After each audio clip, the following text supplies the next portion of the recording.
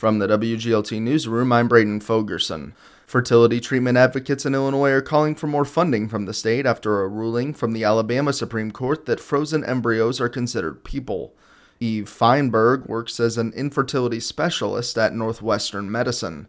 She says the U.S. Supreme Court's ruling to overturn Roe in 2022 has since left the question of when personhood begins up in the air. That was one of my personal biggest fears when Roe was overturned, that states would start to consider fertilized eggs as citizens, and scientifically it's just incorrect. Feinberg says she'd like to see funding to create more infertility fellowship programs in Illinois.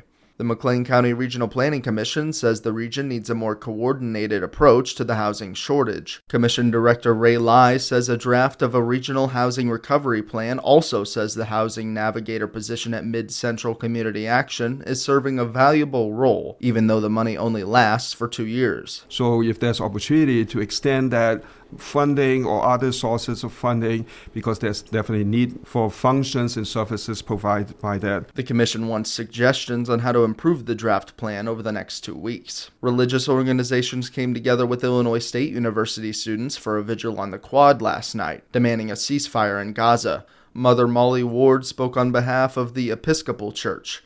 She says events like this encourage people to stick together peacefully. People individually have called for a ceasefire for a long time, and we're trying to encourage people to come together as a group to do that. Around 50 attendees displayed signs and heard speeches from Bloomington Normal religious leaders calling for peace. Illinois is adopting new guidance for people who test positive for COVID-19. They no longer need to isolate for at least 5 days. The CDC recommends those infected with any respiratory virus, including COVID or the flu, should stay away from others. Those infected could resume activities like going back to work when their symptoms have been improving for 24 hours. And the 6-figure state pension for the now convicted aide to former Illinois House Speaker Michael Madigan is now being suspended. The state is making the move after Timothy Mapes was sentenced to 2.5 years for lying to a federal grand jury. A state retirement board is awaiting an opinion from the Attorney General before deciding whether to permanently revoke the pension. I'm Braden Fogerson, WGLT